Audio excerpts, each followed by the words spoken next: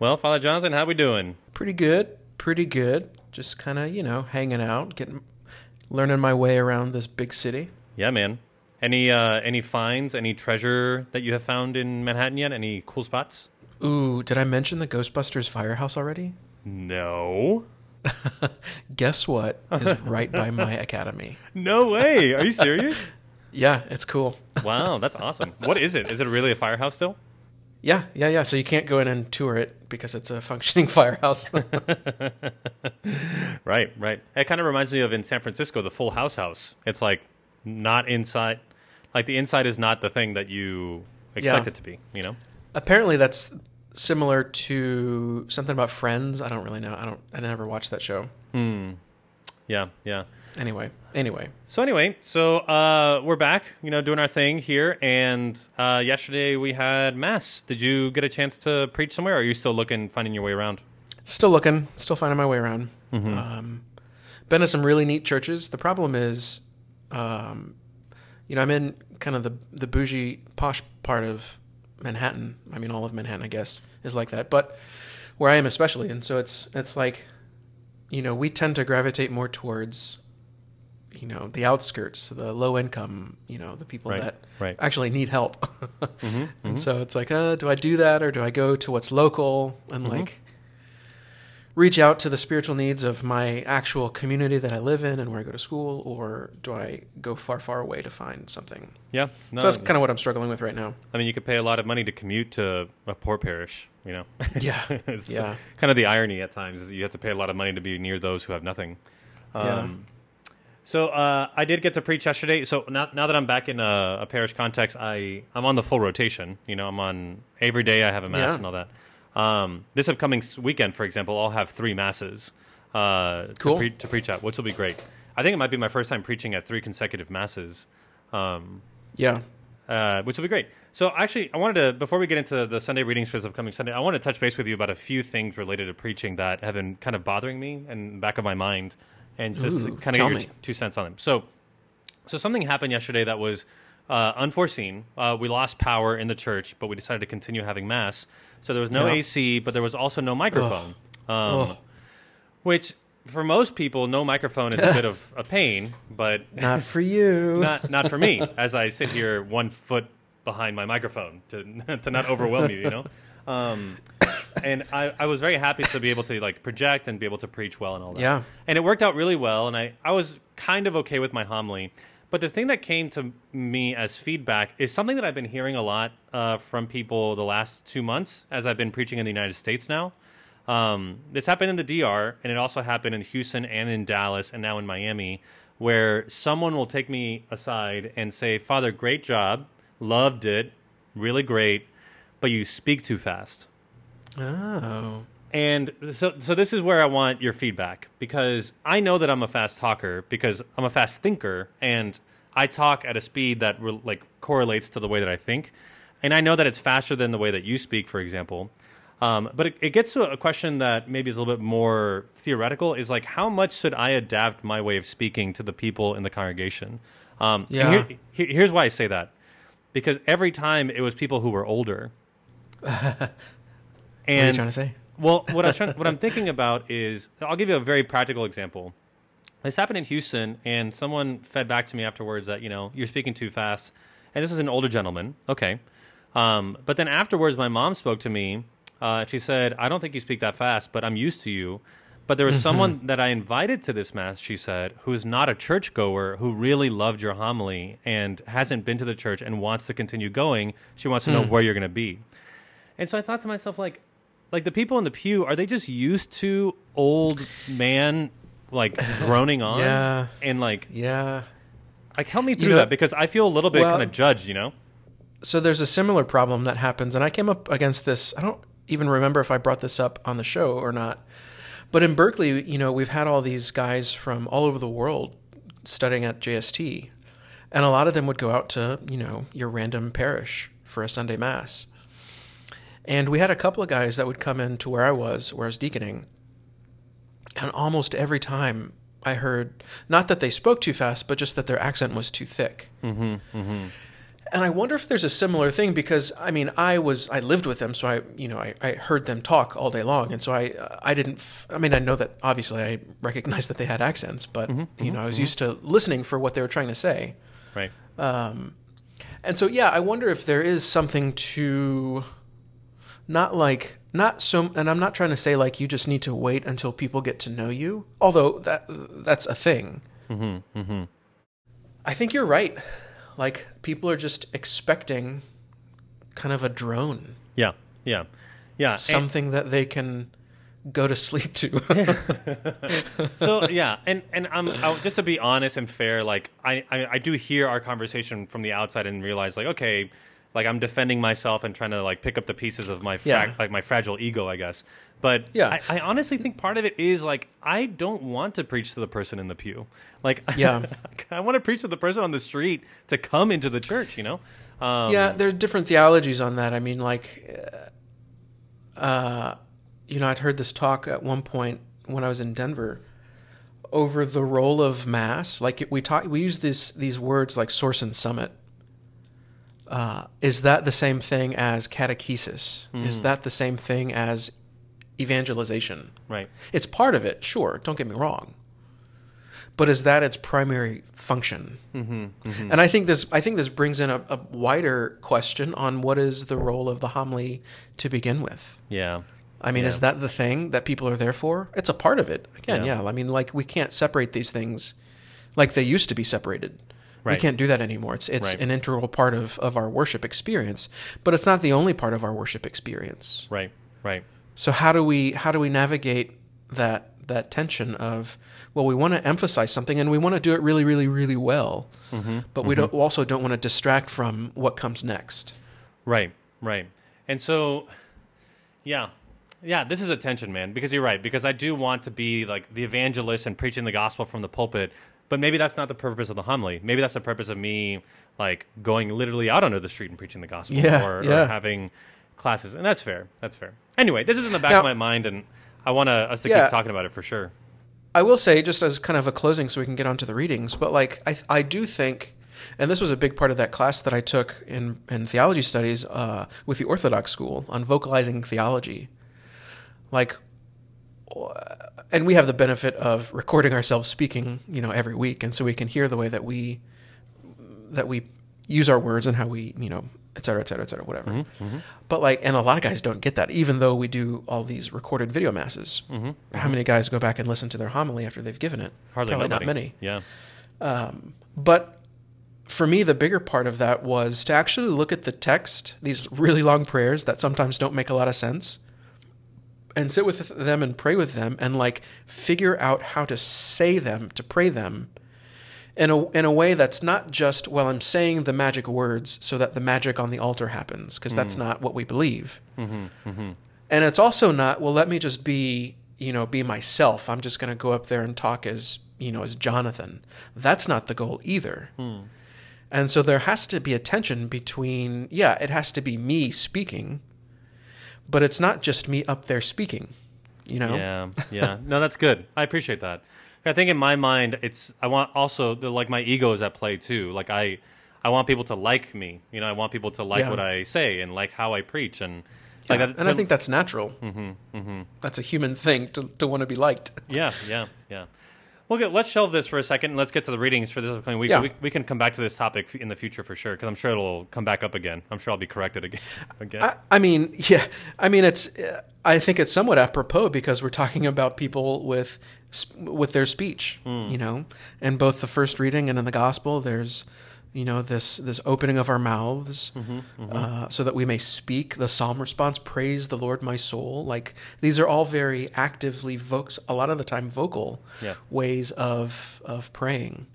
Yeah. And so I think it is somewhat appropriate, to be concerned with this. Yeah, no, fair enough. Fair enough. Like, what does that mean? What does it mean to be open? Like we were just saying, is it just so that I can, that I can be me?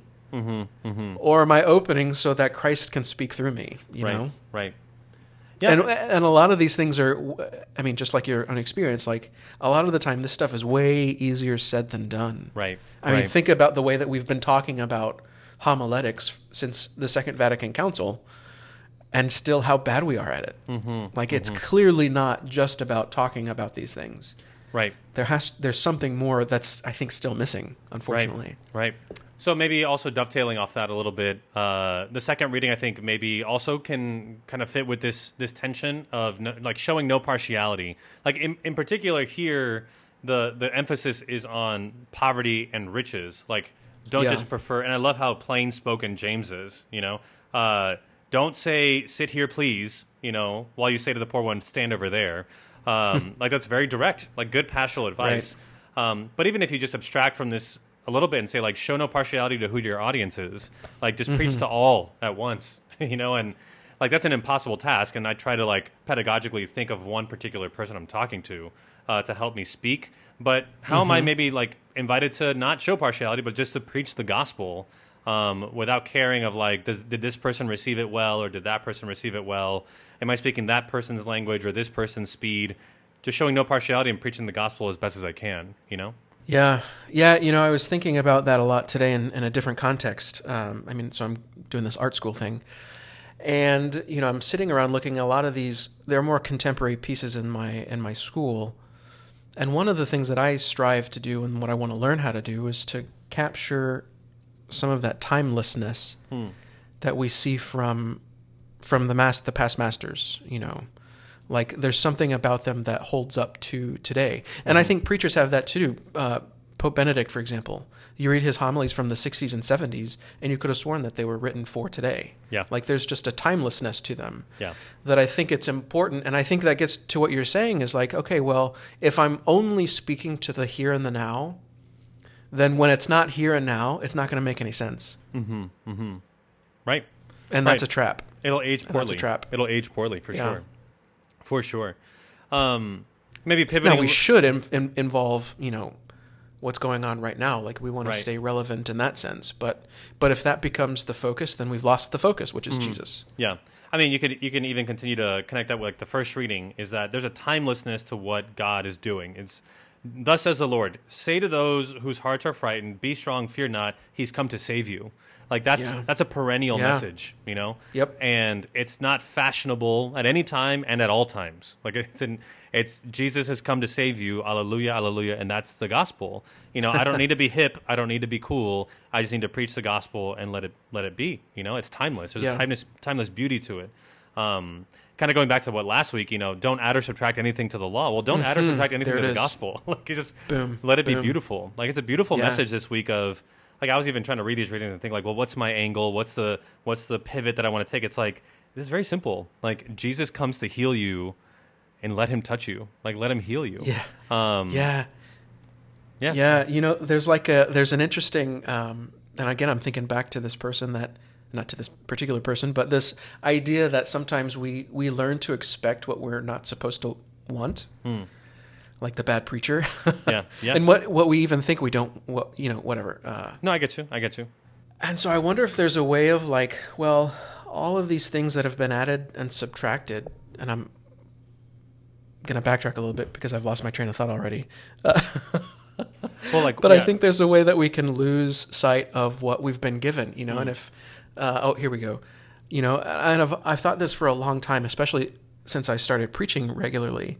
Like if the gospel, and quite frankly, all of the scripture, if it's not shocking you, then you're probably not reading it with the right mind.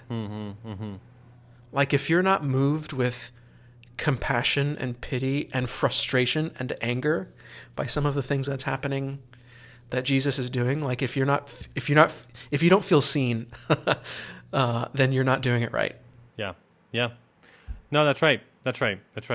How would you connect that explicitly to today's gospel? Can you? With the blind man, with the mute man? Well, I think that's a way of being opened. Like, am I open enough to see that it's not all of the other people that are blind? It's me. Yeah, that's right. I mean, that's the predicament that a blind person finds themselves, a spiritually blind person finds themselves in. Like they don't know that they're blind, but I think again that's the squeeze of the gospel. Like it's there so that we might see that we need Jesus to come and save us. Right. Right. You know? I've been like staring at the phrase "be open" for a while here, and I just love it. That's the one that I come back to as well. I love it's a command. Like it's like Jesus speaking to Lazarus in the tomb. It's the same kind of voice that I hear Jesus say that. You know, Lazarus, come forth. You know, be opened. Like that kind of Jesus giving commands and things becoming so. You know, like that very powerful language of Jesus. I don't know. I find that very moving. That he just doesn't want us to be healed. He actually does it too, you know? I'm just really struck by that because there's something really powerful in the way that Jesus' language is like effective, you know? Yeah. And I'm struck to the heart by it. I don't know. Well, no, I mean, that's, again, that goes back to the beginning, you know, that's the command of God for creation. You know, he spoke the world into existence. And that's how Jesus heals as well. I mean, he's showing his divinity by these holy words, these holy commands. And we need it. I think, again, like, that's part of it, you know? Stop looking at let me just keep going. Stop looking at yourself and be open. Yeah, yeah. You know, this is precisely like the kind of weekend where preaching the sacrament of reconciliation is the most obvious of things. Ooh, you know? Yeah. Where it's just like the first reading is so plain. Like, it's so plain. It's right in front of you. He's come to save you. What does that look like? Your eyes are opened. Your ears are opened. You walk like you're healed. You're made whole again. Like, this is your invitation to go to the sacrament of reconciliation, be made whole again. And the same thing in the gospel. That's your chance. This is Jesus going into the confessional with you. I don't know. Yeah. I could preach a whole gospel on that. Like, salvation is to be healed, you know? I love it. Let me ask you this. There's something that I could see that is a possible hiccup into what we've been saying. So this great command, be opened. Well, a few lines later, we've got a pretty explicit order for them not to tell anyone. Oh, but yeah. they ignored it. Yeah. Huh. So what do we make of that? I mean, like, there's this wonderful sense of, you know, they've seen these great things that this Jesus has done, and they can't not shout to the world. Right. All the good things that he's done. Like, I get that. That's beautiful. But he also is like, don't do that. Yeah. So it's curious, like the two lines right next to each other are very it's a stark contrast. And he spoke plainly. He ordered them not to tell anyone. You know, so Yeah. One is given. Well, hold on. Here we go. One is given by Jesus the power to speak. The others have not been. There we go. Yeah. The one there's something there. The one who's being told to speak is the one who is given the grace to speak. Yeah. Because what happens when when all these randos start trying to use these words of power? Yeah. They can't deliver anyone from anything, you know, and they start to look at themselves like it's this whole process that we were talking about last week. Yep. You know, it becomes about their words rather than Jesus's words. Ooh, I like that a lot. Oh, there's a whole homily there. Like, I'm starting to think about how we often criticize people for using jargon in the spiritual life, or it's have you been, it's not about that. Like, have you been touched by the living God, and have you been made open and been called forth from the death of your tomb? To where you can be given the words by Christ to preach the good news, or are you just abstracting from someone else's experience, like what the words are, and then you just speak to it? It's like, no, be quiet. Like, the one who has been healed is the one who needs to speak, you know? Right. Wow. Man, that's blowing my mind right now. Yeah, it is funny because like there is a contrast in other gospels, and I think even in Mark's gospel earlier, is that there are healings where Jesus does tell the person healed not to say anything.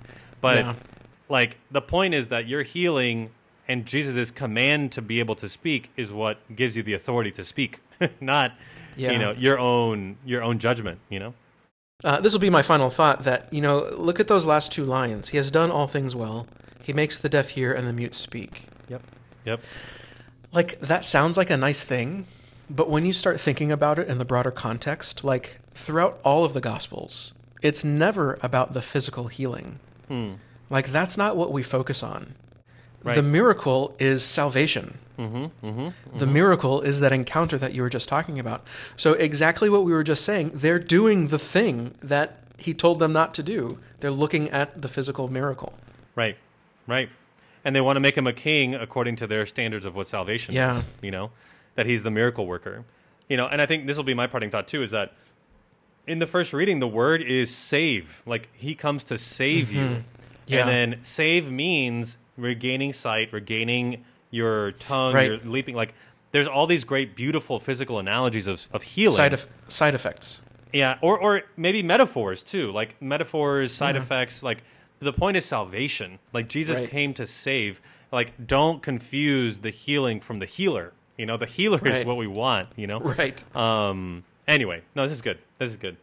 Hey, again, the final punchline is what we finally get to. I get it. Yeah. Yeah. All right, buddy. Till next time. All right, pal. Peace.